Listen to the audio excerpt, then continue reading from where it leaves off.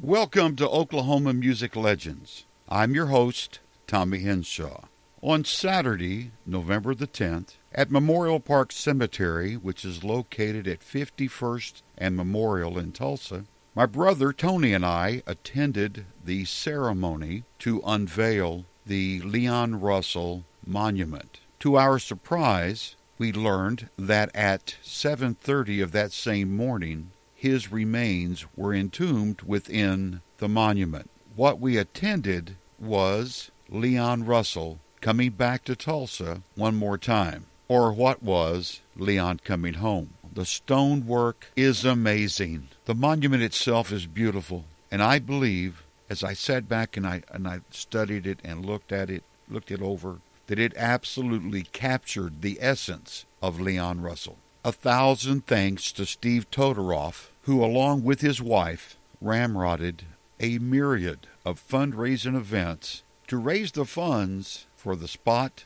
placement, and the stone. And also, a thanks out or a shout out to Sir Elton John, who topped off the fundraising with a $5,000 check. I got a chance to talk to Steve Todoroff, asking him about his Leon Russell biography, which he told me should be available on Amazon sometime early December. I can't wait for that. Was it cold? Oh yeah. When we got up, it was 18 degrees. It was 22 degrees when the ceremony began. It was a packed house, 250 plus people, and I learned a new term called Leon Lifer, something I have always been, but I just didn't know that I was. To be a Leon Lifer, you just have to have been a Leon Russell fan for a long time. I have a feeling that a lot of you listening today are also Leon Lifers. Welcome to the club. There's no dues, there's no club, there's no website. The only requirement is you just have to be a fan. Well, I certainly qualify, as did everyone else who was there. It was an amazing ceremony. It was hosted by Steve Todoroff. For those who couldn't make it out, a special thanks to the church studios who broadcast it live on their Facebook page. And for those who don't know, well, the church studio is the former home of the Leon Russell recording studio. It has since been purchased, and it is under reconstruction, bringing it back to its former self. They anticipate the renovation of the church studio to be done sometime in the spring of 2019. May I suggest that if you'd like to see that ceremony, that you join the Church Studios Facebook page, and you can see it there. You can see it also on Oklahoma Music Legends Facebook page. But let me suggest that you join the Church Studios Facebook page. That way you can be updated and in the know on the progress and when it's going to be open and ready for a tour. The Church Studios anticipate being open sometime in the spring of 2019. I would advise any fan to look at the Church Studios website, thechurchstudio.com, and you can see some pictures, great pictures of Leon, of the inside of the building. There's some merchandise, so you can get some merch. These are great people who are working hard to bring back the facility and turn it into a first-class, up-to-date recording studio. The Church Studios is also registered on the list of National Historic Places. Also, I'd invite you to go out to the Memorial Park Cemetery at 51st and Memorial. The staff is incredible. Every encounter I had with anyone associated with the cemetery was very pleasant. So what we decided to do, earlier in the summer, we did a 4-part series on Leon Russell, from the early days in Tulsa to the very end of his career. So what we decided to do was combine the 4 episodes into a single podcast episode, and we're calling it our Leon Russell Tribute to commemorate his return home. So sit back and relax. If you've heard it before, listen to it again. If you haven't heard it yet, if I say so myself, you're in for a treat. Ladies and gentlemen, our Oklahoma Music Legends tribute to the mayor of Tulsa music and the master of space and time, Leon Russell. Born Claude Russell Bridges on April 2nd, 1942, In Lawton, Oklahoma, Russell, as he was called then, was born with a birth injury, leaving him partially paralyzed along his left side. The family home in Lawton had a piano, which Russell began playing around the age of 4. The family first thought playing at the piano could only help Russell gain strength along his left side. An article in The Voice, Steve Todoroff wrote, Russell's mother Hester had told him the first song he learned to play was the hymn Trust and Obey, which he picked out by ear. Russell's mother arranged piano lessons for her young son. The family moved to their new home on North Marion Street in Tulsa, Oklahoma, where Russell Bridges attended Grover Cleveland Junior High and later Will Rogers High School, class of '59. From the book Oklahoma Guide to 45 RPM Records and Bands, Johnny Williams said the summer before he began 7th grade at Cleveland, his parents got him a saxophone. He took a music class to learn how to play and joined the school band. The following year, he ran into a classmate who too was interested in music. His name, Russell Bridges. Johnny said that Russell was an accomplished classical pianist for his age, and together they began looking for others who were interested in playing the new rock and roll music they were listening to on Tulsa radio. Soon their small, no-name band of classmates included a guitar player and vocalist, David Gates. Yes, that David Gates, who was in the 9th grade at Cleveland Junior High. This trio of young musicians began playing lunch hour hops at Cleveland and a few small dances and parties. The following year, this trio, along with the addition of Gerald Goodwin on stand-up bass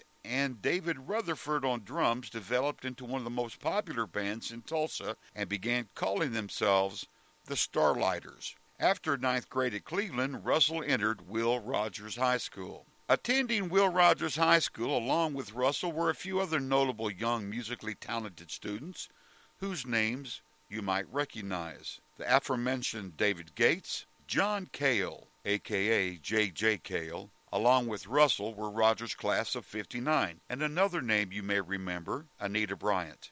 Of note, while not in the classroom with any of the above students, another younger but talented Will Rogers High School class of '63 alum is Gaylord Sartain, otherwise known as G. Aylard S.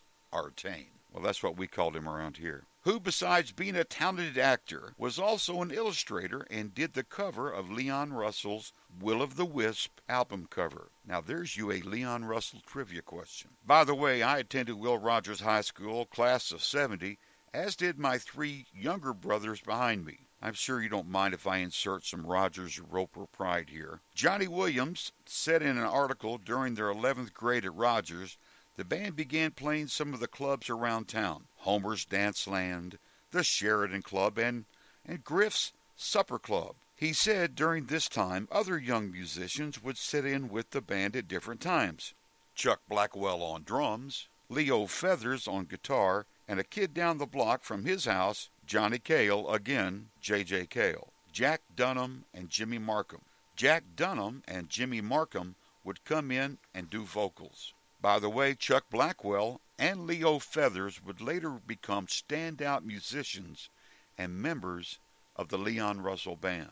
During the time Russell and the others were in high school, there were no age limits on who or what age anyone could come in and play in any Tulsa local nightclub. Oklahoma was a desert dry state, and the liquor laws were very tight. While there was no liquor by the drink, occasionally you could find places that you could get liquor by the wink. So talented musicians like Russell were free to play and hone their skills in clubs at night, while, yes, still having to attend school during the day. And yes, there are stories of Russell and the boys being caught taking naps in English class. The AM rock and roll powerhouse in Tulsa at the time was radio station KAKC. KAKC would have battles of the bands where every band in the Tulsa area who could play a lick would come out and try to compete. But they had to go through the Starlighters to even have a chance to win. While in high school, Russell would sit in and play the piano with several other local bands, the Del Reys, Jumpin' Jack Dunham, the Upsetters, and the Accents. But the band Russell was most associated with during his school days in junior high and in high school was the Starlighters, whose members consisted of Russell, Gates, Leo Feathers, Chuck Blackwell, Jack Dunham, Jimmy Jr. Markham, and Johnny Williams. This group was instrumental in helping to create the unique cocktail mix of early rock and roll, western swing, gospel, and rhythm and blues, which is known now as the Tulsa Sound. Some years later, Leo Feathers laughed when telling this particular story. He said some people, back in the day, tried to convince Russell not to pursue singing in the Starlighters band, saying because his voice was too nasal, Russell would never make it as a singer. Insert your own remark here. By Russell and Johnny's senior year, the Starlighters band exploded and began working all throughout the Midwest. Yes, they still had to show up for class. After graduation, Russell was free of school and looking down the road. An opportunity came up for him and his band in the name of the killer, Jerry Lee Lewis. Fresh off the public lambasting Jerry Lee received after the news had leaked out that Jerry Lee had married his much younger second cousin, caused Jerry Lee's popularity and big venue concert dates to dry up. He found he could only get booked into playing smaller, less-paying venues. So Jerry Lee couldn't afford the cost of traveling with a full band, and he needed players for his Tulsa concert. According to the recent Leon Russell lecture given by Steve Tartaroff, which my brother Tony and I attended, someone suggested Russell and the Starlighters to back up Jerry Lee Lewis for his Tulsa show. The show in Tulsa, with the boys backing up Jerry Lee, was a success. After the show in Tulsa, Jerry Lee, so impressed by these youthful musicians, he signed Russell and the Starlighters to travel with him on his Midwest tour. Throughout the next couple months, the group toured with Jerry Lee throughout Kansas, Nebraska, and Wyoming. It was reported touring with Jerry Lee could be difficult sometimes, playing in the small venues where the crowd was rough, bad weather made the travel conditions hazardous, and sometimes, not getting paid by Jerry Lee was a problem. The tour was abruptly halted when Jerry Lee was struck down by illness. But the hardships of the Lewis tour did not deter Russell from his pursuit of the music. Rather, the opportunity to travel with Jerry Lee only seemed to embolden Russell. In 1959, Russell, along with drummer Chuck Blackwell, loaded up the car and headed out to Los Angeles to seek their fame and fortune. They met up with a friend and former bandmate, David Gates, and started a new band. Fellow Oklahoman Tommy Alsop had moved out to California much earlier, established himself, and was a very successful A&R man for Mercury Records. Tommy Alsop was also a very accomplished session guitar player. Tommy got the young Oklahoma group their first paying gig in L.A. They were playing the Palomino Club on weekends. Later, Tommy Alsop would play a big part in Leon's story. Shortly, Claude Russell Bridges would be immediately recognized by his stage name, Leon Russell. When last we left our hero, Russell Bridges, along with his drummer and friend, Chuck Blackwell, they'd loaded up their belongings in Russell's old station wagon like many Okies had before them, headed west down Highway 66, seeking their fame and fortune in the land of milk and honey. Destination, Los Angeles, California. Upon arriving in California, the Tulsa travelers met up with Russell's former bandmate and Will Rogers High School classmate, David Gates, with help from fellow Oklahoma music maker Tommy Alsop, who had already made a name for himself as a gifted session guitar player. They began playing clubs around Southern California. This is where he met and became friends with Ricky Nelson's guitar player, James Burton. Burton became Russell's personal guitar teacher. Burton would also go on to become the leader of Elvis Presley's TCB band. The former Tulsa musicians quickly began getting attention from the decision makers in the record business. Each of them began getting opportunities doing some record work, but Bridges had a slight problem. He was only 18. He was recognized as a gifted musician by the L.A. music moguls, but he couldn't be used in recording sessions unless he was a union member. Catch-22. To join the musicians' union, you had to be at least 21. His talents could only be used to develop and hammer out complete piano song arrangements for which he was paid only $50. A session piano player would then take Russell's work to the recording session, use his arrangement, and make scale wages, which were approximately at that time $100 an hour. Bridges needed to make his way into the recording studio and get involved in doing session work. Once again, Oklahoma music legend Tommy Alsop stepped in to help. He directed Russell to someone in Las Vegas who specialized in producing fake IDs. When Bridges got the ID, he saw the guy had made a mistake. Now, don't get ahead of me, but you guessed it, the fake ID read Leon Russell. Bridges took his new identification immediately back home to Tulsa, where he joined Oklahoma Local Musicians Union number 47. Taking his new Union number 47 identification card, he headed to Los Angeles Musicians Union number 71. That proved he was a Tulsa Musicians Union member, which qualified him to play in recording sessions and to make union scale wages. This is how Russell Bridges came to be known as Leon Russell. Now, this is how Leon Russell historian Steve Todoroff explained it. Speaking of Steve Todoroff, his upcoming book on Leon Russell is scheduled to be available by November of 2018. I personally can't wait. Leon quickly became a much-in-demand recording session player and became a member of the now famous elite group of studio musicians known as the Wrecking Crew. His style of piano can be heard on records by artist Herb Alpert's Taste of Honey, the Righteous Brothers' You've Lost That Loving Feeling, the Byrds' cover of Mr. Tambourine Man. He could also be heard playing on piano in a large number of radio and television commercial themes like the Clairol shampoo commercial. Thanks to Hugh Foley's book, Oklahoma Music Guide, here's a list of some of the recording sessions in which he also appeared. He appeared with Glenn Campbell, Frank Sinatra, Bob Dylan, Ike and Tina Turner, Aretha Franklin, the Rolling Stones, Barbra Streisand, The Ventures, Bobby Darin, Wayne Newton, Sam Cooke, the Nitty Gritty Dirt Band, Johnny Mathis, the Byrds, and Cher. Treat yourself to a good story. Look on YouTube. Look up Cher's interview about Leon Russell. That's all I'm going to say about it. As an arranger, he supervised the musical production for Gary Lewis and the Playboys' 1965 number one hit, This Diamond Ring, playing piano on Jan and Dean's Surf City, the Carpenter song Superstar, which he co-wrote. He played piano on the Beach Boys' California Girls and on their Pet Sounds album, and nearly all of Phil Spector's hit records, including the Crystals' hit, He's a Rebel. You can hear his piano chops on Walter Britton's hit, Old Man Rivers, the Ventures hit, Telstar, and on the Beach Boys' Little Deuce Coupe.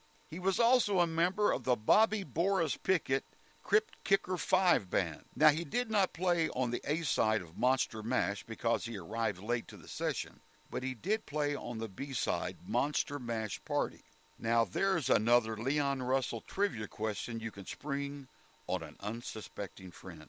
He was hired to work on songs and arrangements for the Monkees, but the Monkee producers didn't like the music Leon was developing, so they paid him $100,000 to get him out of his contract. Seems the Monkee producers thought Leon's music was just too soulful. There was no question that Leon's star was on the rise, and so was his income. He purchased a large unfurnished home in LA's Hollywood Hills, where he built his own personal state-of-the-art recording studio and filled the home with aluminum lounge chairs and folding camping cots for his fellow Oklahoma music makers to use when they came to town. Leon's home had an open-door policy. It seems he would call back to Tulsa, alerting a Tulsa musician if he heard of an opportunity he believed one of these fellow Tulsa musicians could fill.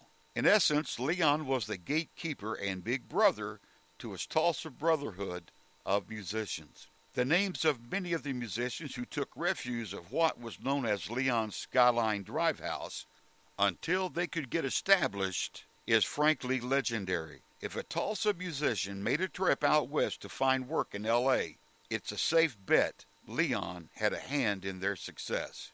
In the late 60s, two of the mainstays of the elite musicians group, the Wrecking Crew, Glenn Campbell, very talented guitar player, and Leon Russell, for a number of reasons, were tiring of doing session work.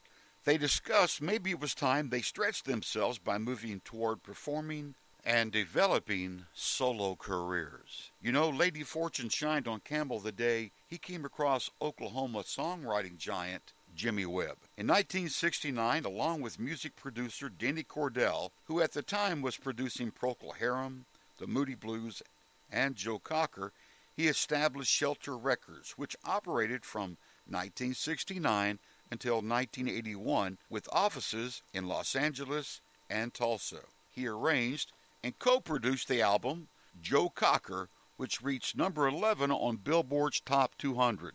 This album also produced Russell's first commercial songwriting success when Cocker recorded his song Delta Lady, which Russell had originally written for Rita Coolidge.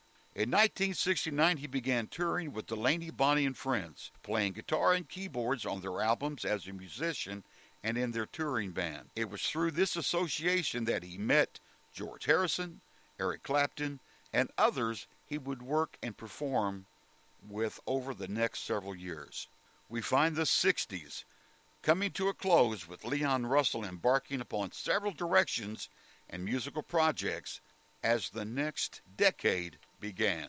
When we last left our hero, we found Leon blasted into the 70s in several different directions. He was getting Shelter Records up and running, signing talented performers to the label, attempting to focus on his own solo recording and performing career, all the while through collaborations with some of the most famous artists on the planet. He helped create incredible music while also playing an important part in some of music's most iconic events. Leon Russell released his first self-titled album of the 70s, which had the first recording of A Song for You, which has since been covered by over 40 different artists. Also on the album was the release of his own song, Delta Lady, which had first been released by Shelter Records artist Joe Cocker. Speaking of Joe Cocker, he was not happy when he found out in March of 1970 his management had booked him for an extended U.S. tour. He found himself in trouble. He talked Leon into helping and touring with him in what would be named the Mad Dogs and Englishmen tour.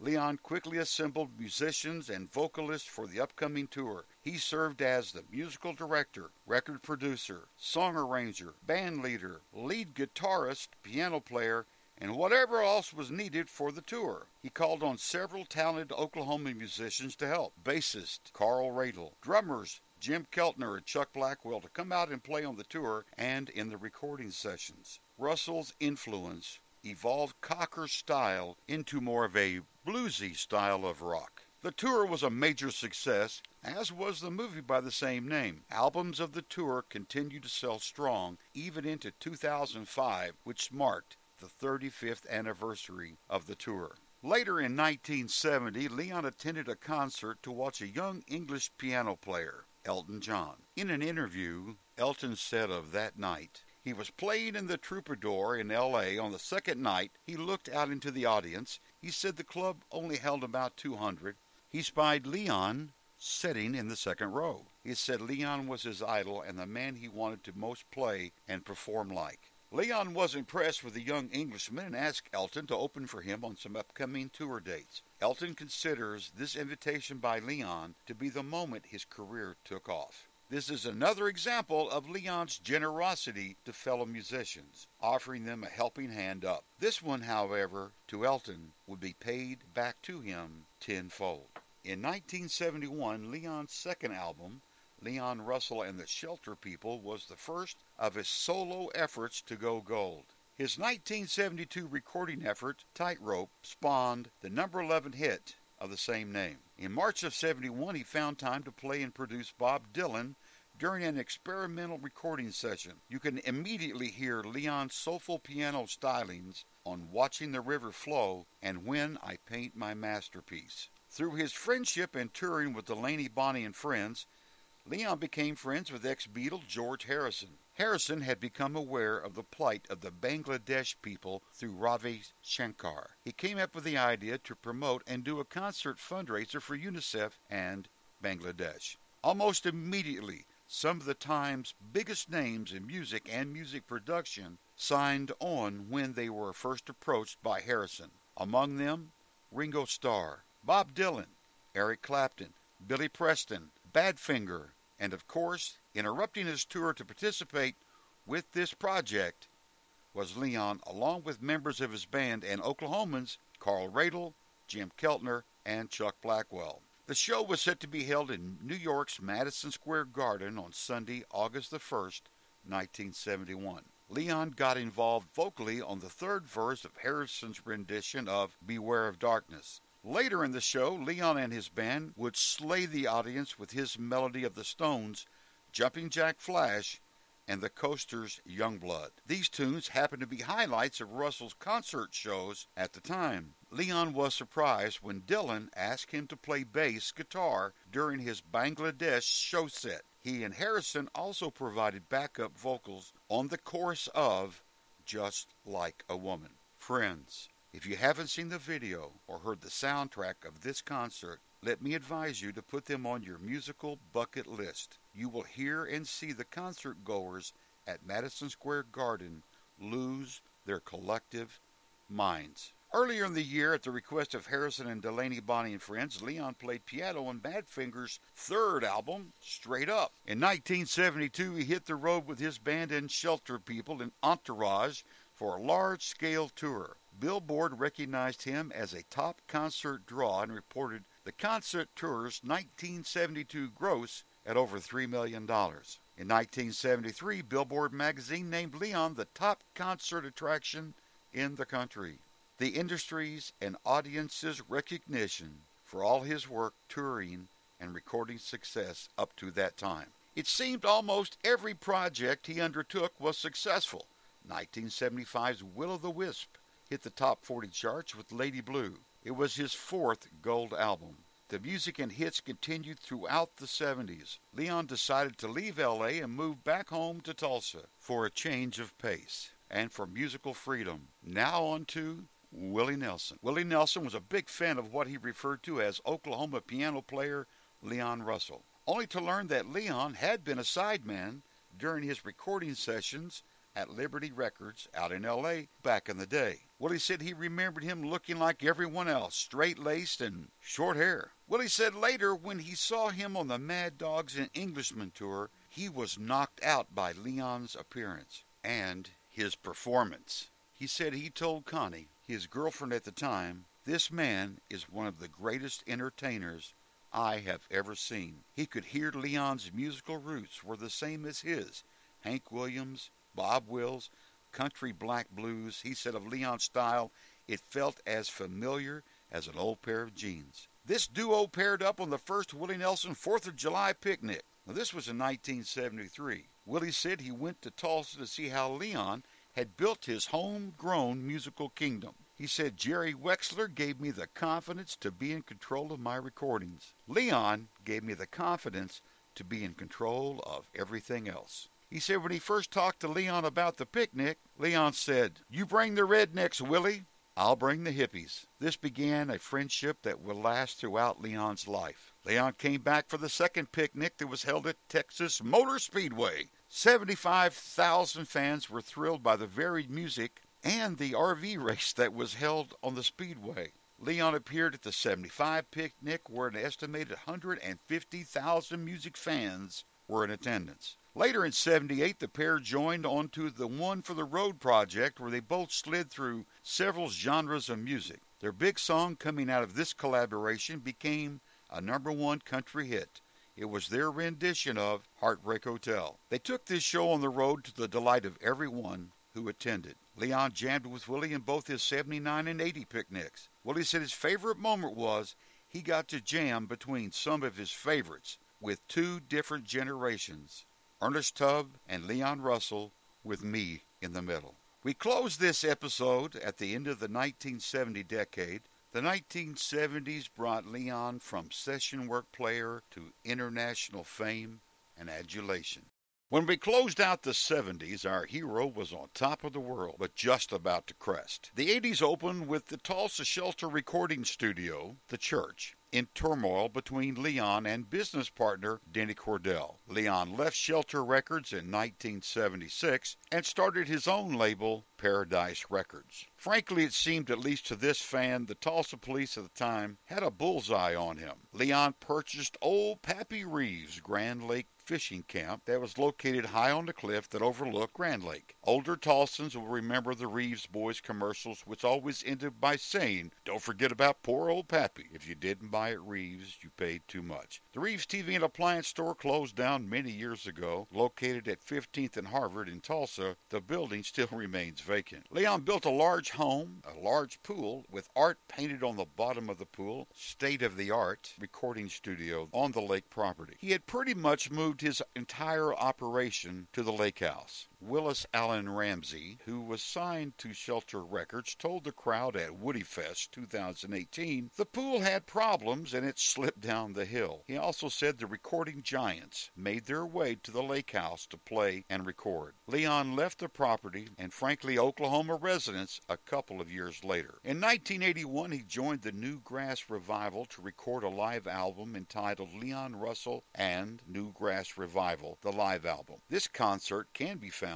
on YouTube. Afterward, he recorded a second country album utilizing his alter ego, Hank Wilson. Following Hank Wilson, he recorded a country blues album, which was recorded in his Paradise studio located in Henderson, Tennessee. From the mid-80s into the 90s, Leon must have been searching or simply experimenting for a different sound, something that was uniquely different musically, anything that would help to slow down his slipping from musical prominence.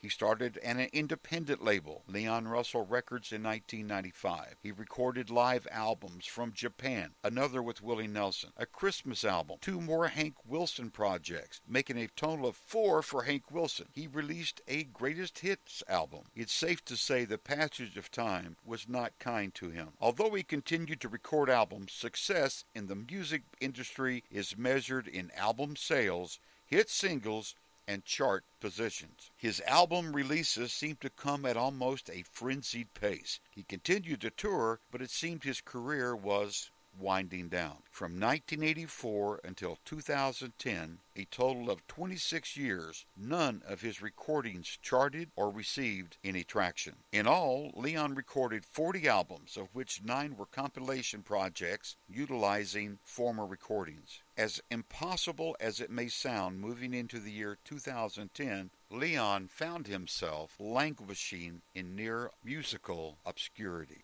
until the telephone rang. It was a call from Elton John. The following is an excerpt taken from an interview Elton John did right before Leon's induction into the Rock and Roll Hall of Fame. Elton John said in this interview, he and his partner David were on a trip to Africa. While he was shaving, David was playing Leon Russell's greatest hits on his iPod. Elton said listening to the songs brought him to tears. David asked him, "What's wrong?" Elton said when he first came to America, Leon was great to him, that Leon was his idol and the man I most wanted to play like, sing like, and look like. He said, "I was playing at the Troubadour Club in Southern California. On the second night, I looked down and there sat Leon in the second row. After the show, Leon was so nice to me and encouraging. He asked me to come on the road with him, and we did 6 or 7 shows. He introduced me to Bob Dylan. He just couldn't have been more gracious or nicer, especially since we were doing basically the same thing. Then we lost touch with each other around 1972. I got in contact with Leon and asked him, 'How you doing?' To which Leon replied, 'Making ends meet and doing some shows.' We talked for a while and made plans to meet for dinner. When I returned to America, I hung up the phone and I turned to David and I said, 'This is not why I called him.' I got a hold of T-Bone Burnett, who's a famous record producer that I didn't know, and I asked him if he would do an album with me and Leon, and he said yes. I called Leon back and told him of this idea, to which Leon responded, 'Do you think I can do it?' After Elton's assurances, Leon gave in to fate and replied, 'Let's do it.' In November of 2009, John, Russell, and Bernie Taupin began work on the Union album, a double album credited equally to Russell. It was recorded in February of 2010. The CD was released on October 9th, 2010. The Union would be Russell's 6th gold album. The album would be listed in Rolling Stone's top 5 albums of 2010. The Union charted at number 3. This would be Leon's last gold album and his last project to chart. Through Elton's insistence, or at least being the driving force, Leon Russell was inducted into the Rock and Roll Hall of Fame and into the Songwriters Hall of Fame. I doubt either would have come to pass without Elton's repaying of the generosity and kindness Leon had shown to him some 40 years earlier. Leon said of the Union Project, "Elton came and found me on the side of the highway of life and took me up to the high stages and treated me like a king." Elton said, "I'm proud of Leon for coming back and proving to us all what a wonderful and incredible artist he is." Leon began touring again, both with Elton to promote both the album which they had created and the documentary film of the production process of the album, The Union. He also began touring again as a solo performer, doing the Willie Nelson 4th of July picnic in 2013. Various projects developed to keep Leon productive. He was playing to enthusiastic crowds in 2016 and was planning an extensive tour into 2017. For me, doing the Leon Russell story has been a project of love and admiration. As a kid in Tulsa, pumping gas at the Phoenix station at 15th and Harvard in Tulsa, I had seen Leon driving down Harvard in his white Rolls Royce. I was at the Willie Nelson concert in Tulsa at the Civic Center when during Willie's set, Leon entered the stage, walked across it, and sat on a speaker box watching the show. Willie grasped the microphone and remarked, "Who was that masked man?" We in the audience lost our collective minds. The show was on a weekday, continued past midnight with both of them at the microphones. Later I saw him in concert with Mary and their mothers. He was a fantastic showman. Leon died in his sleep of an apparent heart attack November 13th, 2016, at his home in Mount Joliet, Tennessee. Services were held both at his home church in Tennessee and at the Mabee Center on Oral Roberts University campus.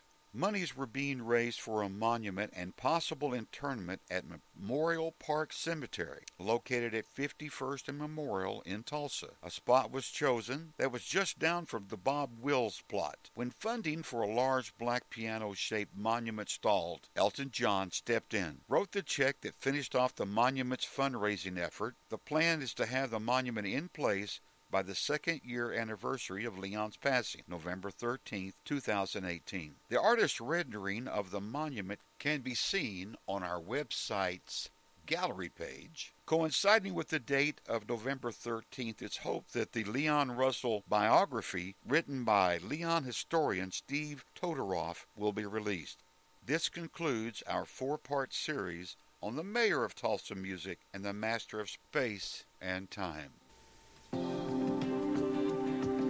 You've been listening to Oklahoma Music Legends, the Leon Russell Tribute.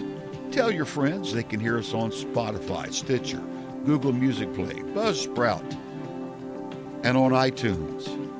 Like our Facebook page, Oklahoma Music Legends. Check out our website, oklahomamusiclegends.com. For Oklahoma Music Legends, a Leon lifer, I'm Tommy Henshaw. Thanks for listening.